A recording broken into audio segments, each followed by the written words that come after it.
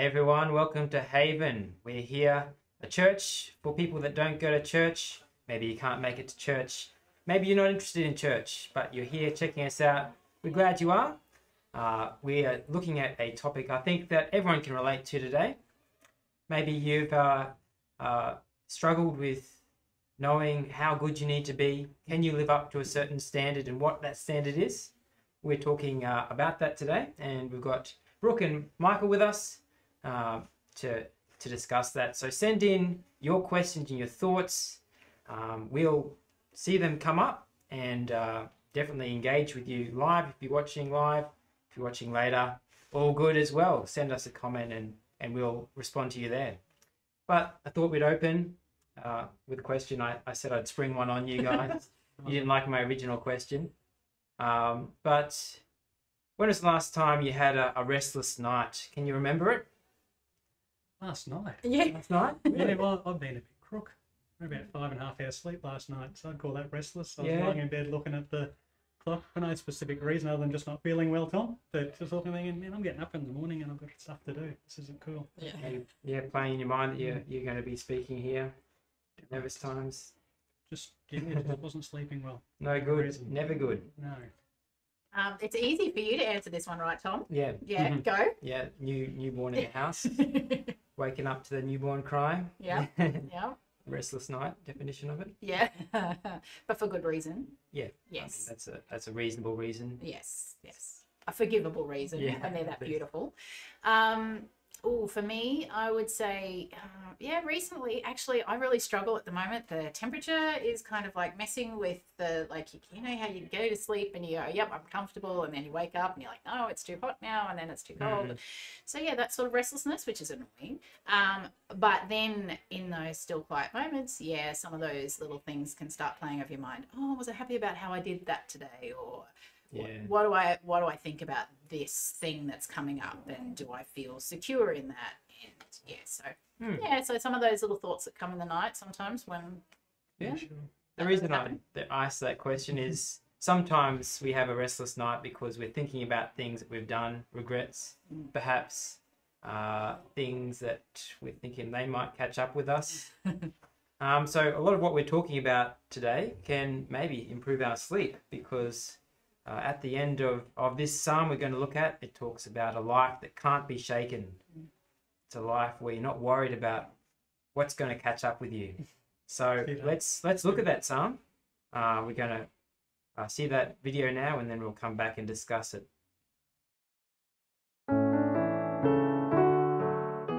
Who may worship in your sanctuary, Lord? Who may enter your presence on your holy hill? Those who lead blameless lives and do what is right, speaking the truth from sincere hearts. Those who refuse to gossip or harm their neighbours, or speak evil of their friends. Those who despise flagrant sinners and honour the faithful followers of the Lord, and keep their promises even when it hurts. Those who lend money without charging interest, and who cannot be bribed to lie about the innocent. Such people will stand firm forever. All right, so nice psalm, but why is it relevant for us today, Michael? Oh, look, I think all the Psalms are relevant. I mean, for myself, I had a personal journey through Psalms where I've been reading this year.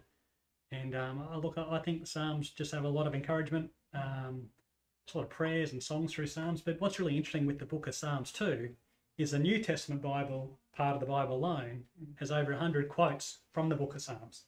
So obviously the relevance of the book of Psalms was so important to the New Testament writers, they were grabbing those Psalms. I know a lot of Christian people will often have memory verses that are from the Psalms, a direct verse from the Psalm that just helps them through life and gives them comfort. So, Psalms in general are very encouraging. They deal with real human issues too, don't they? They don't try and cover things up. Yeah, they can take you on a journey, can't they? Like, give me a journey. And this particular Psalm 15 is a real journey. Yes. So it begins with some questions. Questions that might initially sound a bit strange to us. Who may live with God on his mountain and enter his house? But what are these questions really getting at? Well, who's good enough? You know, how are you good enough? How can you be in God's presence continually? You know, what's your lifestyle need to look like to be in God's presence? That's what it's getting down to. Am I good enough? That's a question I guess we all grapple with it at some point. Yeah. So There's a challenge within that. am I good enough? The standard here, though, it says someone who's blameless, who's righteous. Is that really the standard? Is that saying that we need to be perfect, Michael? Well, no, it doesn't. I think, and it points, it's that last part of it. It's that pure heart. It all comes back to the heart. So the whole point of that bit talks about being righteous, about blameless, but about pure heart. You know, and our righteousness and being blameless all comes from the heart. So I guess it's God's not really looking at that outward appearance. He's not looking about how we act and how we look. It's about what's within our heart, what overflows of how we live our life, the decisions that we make, how we treat other people. It's interesting you said the question, am I good enough? And it made me immediately think about that that way that we kind of would do life if we were looking at, am I doing good enough? Like it immediately becomes a comparison game, doesn't it? It's immediately like, oh, I did that, but they did that. And then, oh, no, all right, am I doing enough am I a better person than that? And it just gets so messy and exhausting. And I think of that, the quote, wish I knew who said it, but comparison is the thief of joy. So immediately we're just so sapped and we then begin looking at all sorts of things except for, you know, really dealing with the heart matters, don't we? Because it's also external, it's also out there, and then we're not actually doing business in here. So it's a bit of a dangerous question, really, isn't it? Like, am I good enough? But if we deal with it the right way, maybe it's actually a dangerous question that leads us to a very good place. Yeah. Well, I think so. I think that's hopefully. the purpose. That's the purpose of the question. Yeah. No, we don't want to play the comparison games. Leads to pride, or you know, we're defeated and we'll never live up to the standard. Yeah, because I don't think we're ever happy if we find somebody who's just the same as us, are we? We always want a little bit better, or if we're feeling below, then we do feel that shame and that. Yeah, so you're right. It's never about finding an equality. It's always about you know. It's important to look up to people, though. Yeah. It is important to look up to someone and think, man, they've got that right. Yep. Yeah. And they're doing that well. I want to see more of that in my life. Yeah. Yes. That's a good thing. Yeah. Mentors and encouragers and stuff like that. Yes. Absolutely. Yes. But you think this psalm is, when it's saying that we need to be blameless. Yep. It's talking about integrity. Yeah, it talks about being undivided in our actions, how we live our life. You know, it is about integrity, but it's about having our eyes fixed on Jesus. That's what it's about, having our eyes fixed on Jesus, and then what behaviours, what characteristics within our life, how they come across, would demonstrate that our eyes are fixed on Jesus.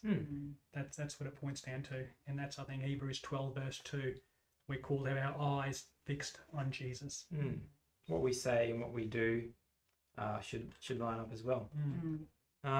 Brooke, tell me about when you've reflected on the deeper issues of life.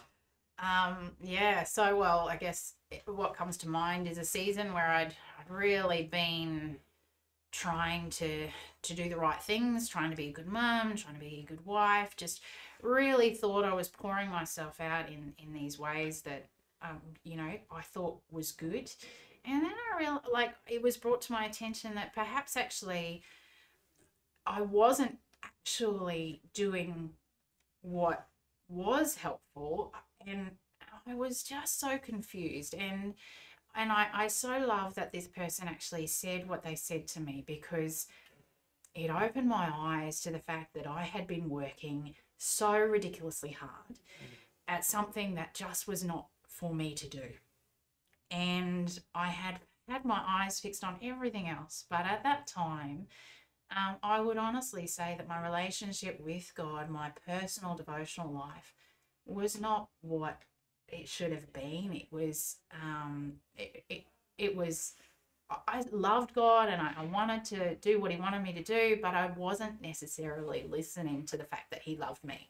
And he just wanted me to be, you know, really hearing from him first, and then going out of that and trusting that he had that. And I mean, I think it's all a part of the journey. I don't think I fully regret that you know, but at the same time, I'm so grateful for the honesty that came to me, that to just say, hey, and then for the fact that I realized that my best intentions, they were really from a really good place in my heart in some respects, but those good intentions to actually hit the right mark. Does that make sense? That's like in my own life, but when so that was that was really what I found. But the reflection on how you're going led you back to a better place. An incredibly deep place of gratefulness to God, because then when I realized, okay, so maybe I haven't hit the mark there, and really truly his promises of come to me and I will show you the way, really just it blew open and just it gave fresh air to some of those things, those struggles that I've been having, where I was like just trying to hang on with all my might, and God just went, no, just relax a little with me, rest with me, and all of a sudden, it changed some of those things, and my gratefulness that Jesus was the perfect one who could stand in my place. So I then have new understanding of what it means to ask for forgiveness, and that, you know, first of all, knowing that I need forgiveness makes me realize that Jesus's gift is just so precious. Like it changes everything, which I'm really grateful for. And of course, you know, so anyway, I could talk forever about that, but you know, I'll stop. So this psalm talks about living a life that is undivided, like you're saying, and we spoke at the start about how that could lead to a life where we're not worried about things catching up to us. We've sort of told some lies and tried to get around things. Let's go into that in a bit more detail to look for some practical ways that we can live this life of integrity. So it speaks about keeping promises. You know, why is that so important to not overpromise, but when we do promise something to come through on it? Yeah, well, I guess it's about a principle of, I say, letting yes be yes and no be no. You know, Matthew 5:37, all part of the Sermon on the Mount, which is great teaching from Jesus, where he teaches all about just good principles in life. You know, not too dissimilar to teaching found in this psalm, good practical instruction about how can we live a life that's have our eyes fixed on Jesus. So just doing what you say you're going to do. You know, it's important, because we've all known people that'll say, you know, things like, yeah, I'll be there. Yeah. You just know they're not going to turn up. Yeah, we know those people, don't we? Well, they just change their mind from one day to the next, and something can be really important to you, and Brooke, you're part of that I just don't know what's going on. And then that can create anxiety, that can create worry, that can create anger, potentially, frustration, can create conflict, relationship breakdowns. So letting a yes be yes, your no be no, just being truthful. Yeah. It's really, really important. You're just doing the things you say you're going to do. Yeah. Great advice. Makes me think, like, because we're talking about integrity, but it also makes me think about structural integrity. And, you know, how we talk about, you know, if steel's got good structural integrity, it's really strong. As soon as it's mixed up with a little bit of other stuff, it kind of loses its strength. And I think that's one of the things for me was that, you know, coming to this place of realizing, okay, well, when God's in the mix, I am stronger. He helps me then to, you know, look to Jesus. And because, I mean, let's face it, I would take my eyes off of God if not for grace. Because it's God who keeps pulling me back and saying, hey, remember me. And I'm so grateful for that, because I think some of the songs say, you know, bind my wandering heart to thee, you know, and it's true. We do try to do things in our own strength, and we try to, you know, do some of these things that this is saying, you know, like we look at others and we think, oh, you know, they're getting away with that. That's fine. I can do that, or I can enjoy that, and I don't have to worry. And so we mix a little bit of that in, and we kind of, you know, we do the comparison thing, and I'm not doing it quite so bad. So, you know, that's got to be okay, right? You know. But when we actually just look at God's integrity and what he actually asks for us, and we actually then try and, you know, make sure that that's what's filling us and actually causing us to then respond. Because when we let his love change us, I think that's when we realize, hey, it's just a response, not actually a forcing myself to do something. It's a response to him, isn't it? Which is a very different place to come from, because when we try to strive into it, it's not there's no joy in that, really. It's not. And I think that's what I was finding with my earlier example, is that it was all striving. It was not out of responsive love. Yeah. You know, that I was loved, therefore I could go confidently. I was actually thinking I needed to do all these things. And it's messy. It's so messy. And it's weaker. And I think that structural integrity that comes from completely being devoted, eyes on Jesus, that's the source of my strength. That's good. So I think, anyway. It's good. Yeah. No, the way we love comes into it a lot, the way we love God and our response to his love, but the way that overflows to other people as well is important for a life of integrity. It talks in this psalm about treating people, you know, the way that, for example, not charging interest on money you loan. Tell me about that, Michael. Interesting. I guess it's an interesting one, isn't it? Because I'm a banker. Yes. And we do charge interest. However, this is reflecting back to, I guess, the Jewish people at the time, and they've got customs that you've got to understand a bit about that. You know, they celebrated something they call the year of Jubilee. I think it was every 7 years. They cleared all debts. Yeah. Like, it was a bit different. So it's not our society today. But I think the purpose with that, and the key for us in that, is that it's about not doing things for others to seek to benefit beyond. You know what I mean? Like, if I'm going to lend some money to Brooke, well, Brooke can pay back. I should be satisfied with that. Yeah. But should I want to charge her 10% or get something on top of that so I've actually benefited out of that? I think that's the key to that piece. Yeah. It's about, return's good. Yep. But to actually gain, Yes. I don't think that's not the heart. Helping somebody for the reason of helping somebody rather than I'll help you to try and get something back a bit. And it's interesting when you look at some of that stuff, like the year of Jubilee. I was looking at something a little while ago, and I realized just how much when they actually were like, because there was slavery, and which it's all up for debate as to how right that all is, of course, and definitely today no. But in those examples in the Old Testament law, when they freed those slaves at the end, they were actually meant to send them off with everything they needed to set up. Like it was a real dignity infusion as they said goodbye and thank you. It was a gratitude and things. And I think it was meant, because unfortunately slavery was a reality. I think it was actually meant to set it apart as, in that culture, even still, if you were in a place of need, you were taken care of, and you were given dignity. And I think that's such a beautiful thing about that, isn't it? That loaning, but not to get benefit from, but actually to give dignity so that they could have the help that they needed. Is a beautiful thing. And a lot of that too back in those days was about not charging interest and stuff, but it was like also that was pointed towards those people that were in huge need. Yeah. People that were in a bad circumstance. Yeah. So you want to help them, don't you? Yeah, and then it goes on talking about bribes, being easily led by, people that are going to benefit you. Taking bribes, I think it's still prevalent in workplaces today. Yeah, I guess people. Any experiences with that, Michael? I can give an example. Yeah.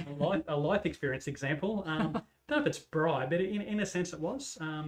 So as a banker, a number of years ago, I was doing business banking and had a client of mine that was a builder, developer, and always wanted quick service. He wanted what he wanted, and a lot of customers come that in banking and business banking. But one particular evening, I went to this guy's house. I did a lot of business with him, so clearly I was giving him the service he wanted. He was happy with me. Signing some documents with him and his wife. Just normal, routine. Walking out to the car, he hands me an envelope. As soon as I grabbed that envelope, I thought, there's cash. You can tell when there's cash in an envelope. And it was thick enough. There was a bit of cash. And I just looked and said, hey, I can't accept this. I knew what it was. Yeah. And he was then talking about, it's just his way of saying thank you. It's custom, his nationality. It's a custom thing. It's how we say thank you. And I said, I appreciate that, but, but I'll look after you because that's what I do. I'm paid to do that. So I don't need this. I can't accept it. If I can't accept it for starters, I'd lose my job. Yeah. But it's just not, that's not why I look after you. I don't need this to do that. I'll always look after you. And I go back to him. I get in the car, put my window down, reverse, and he literally tosses it across me onto my passenger seat.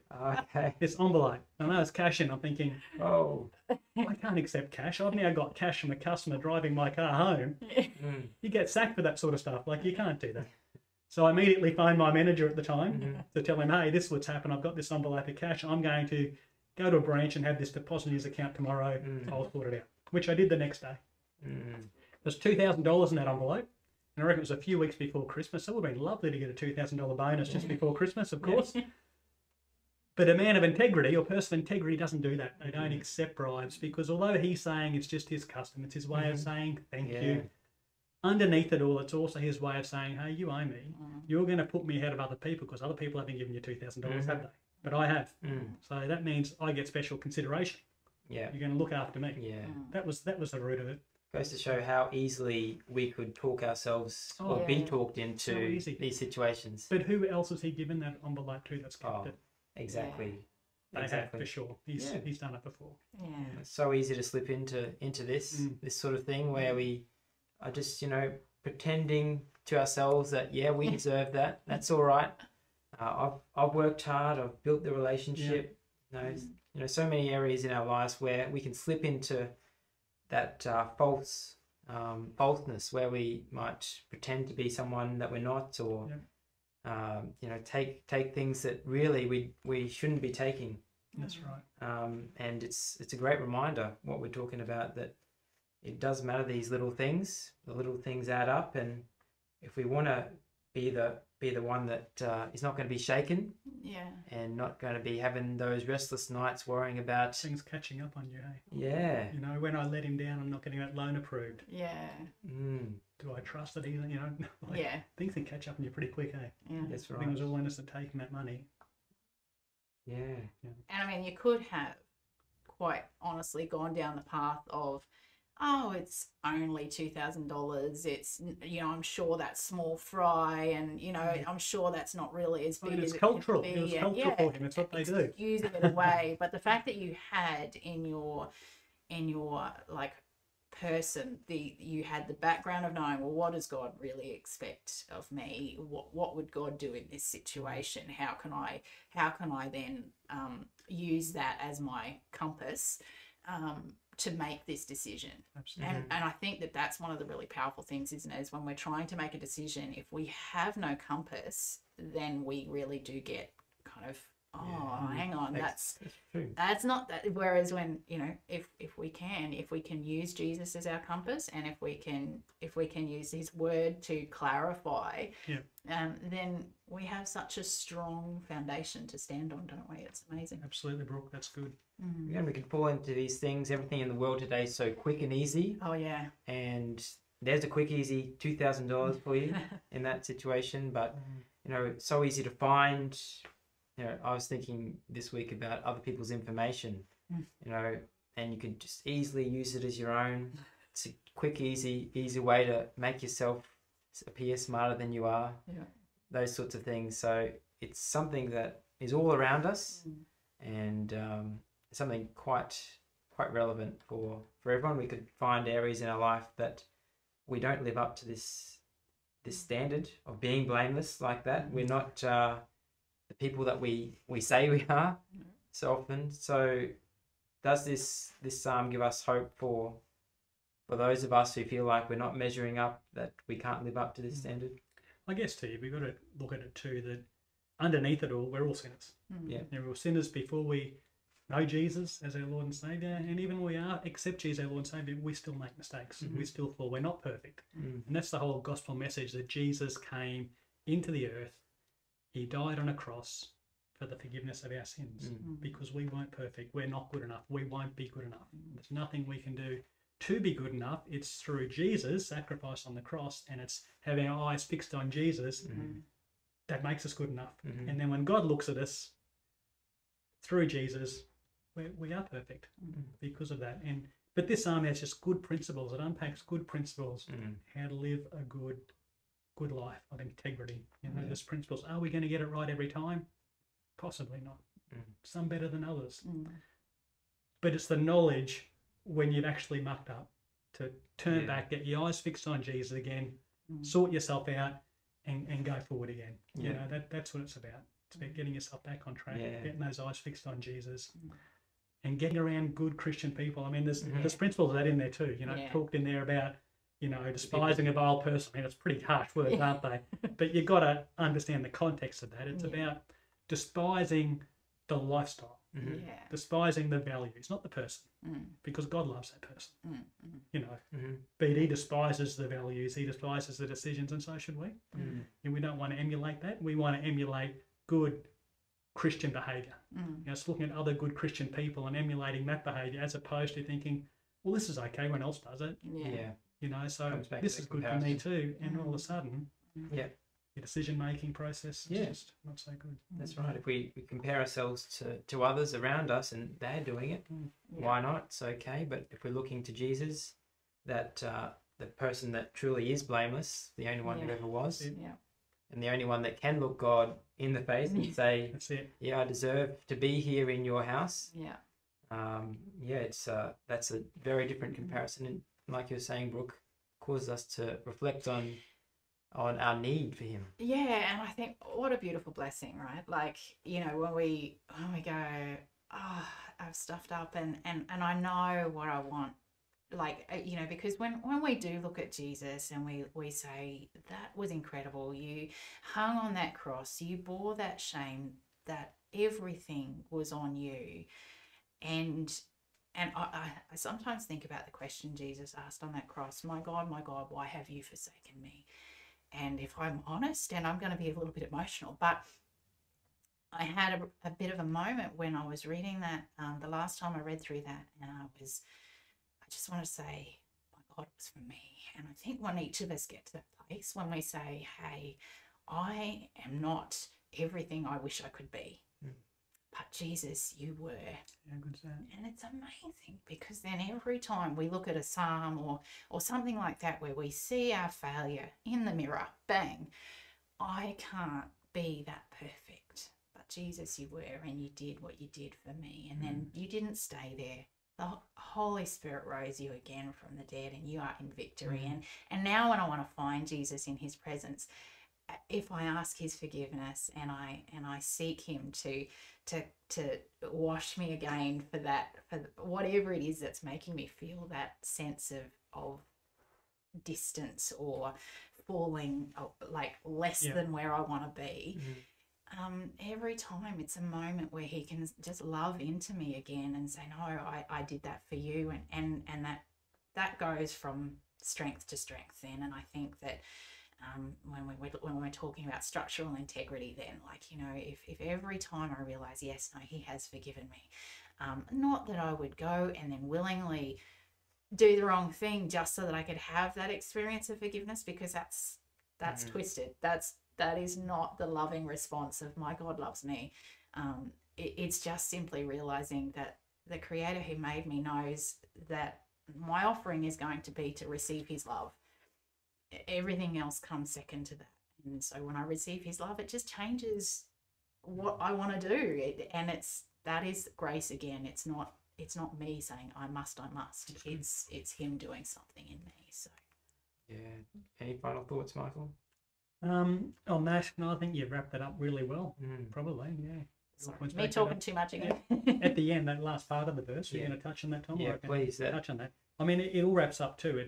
At the end, it talks about you will never be shaken. Yeah. Okay, so even though you're talking there, Brooke, about, you know, you've failed, you've looked yourself, you know there's failing, but you've gone back and you fixed your eyes on Jesus because you'll never be shaken, because you know how to respond. You know your response of your failing is to turn your eyes back on Jesus. Yeah. You will not be shaken. Yeah. You will keep your eyes fixed on Jesus, even though you might have made a bad decision. Yeah. You might have done something that wasn't so good. Yeah. And you're disappointed in yourself. Yeah. Maybe someone else is disappointed in you. Yeah. But you know that Jesus is there. You know his forgiveness is there. You know you can fix your eyes back on him, and you will never be shaken. Yeah, for sure. I think that's just special. Yeah. It's really special the way that psalm wraps up at the end. Yeah. We've all felt times when we've been on that shaky ground and we're uncertain about things, but if that's you at the moment, really encourage you to look into Jesus and finding out more about him. Love to talk to you. Feel free to message that number up on the screen behind me. But like you were saying as well, the need for community around us as well. People that are going to encourage us and give us those reminders. You know, I was thinking this one morning this week, just how my first instinct is not to to go to God and to talk to Him. It's I just want to get up and go on with the day. I thought, what would help me? What would help me be reminded of what God says first? I thought maybe if somebody sent me a message of encouragement. And so I thought, well, let's try that. And I've started messaging a few people, just a Bible verse and some thoughts, offer of prayer, and That's nice. just that coming to you via message, like a personal way, just might be an encouragement. And I'd like to offer that for anyone. You can message that number on the screen and say, yep, I'd be interested in that. Happy to do that for you. And some good things have come out, and people have said, yeah, that's really helped today. So that's the power of God's word and power of getting around people that are going to keep those reminders coming throughout your life, because we all need that, and all need community.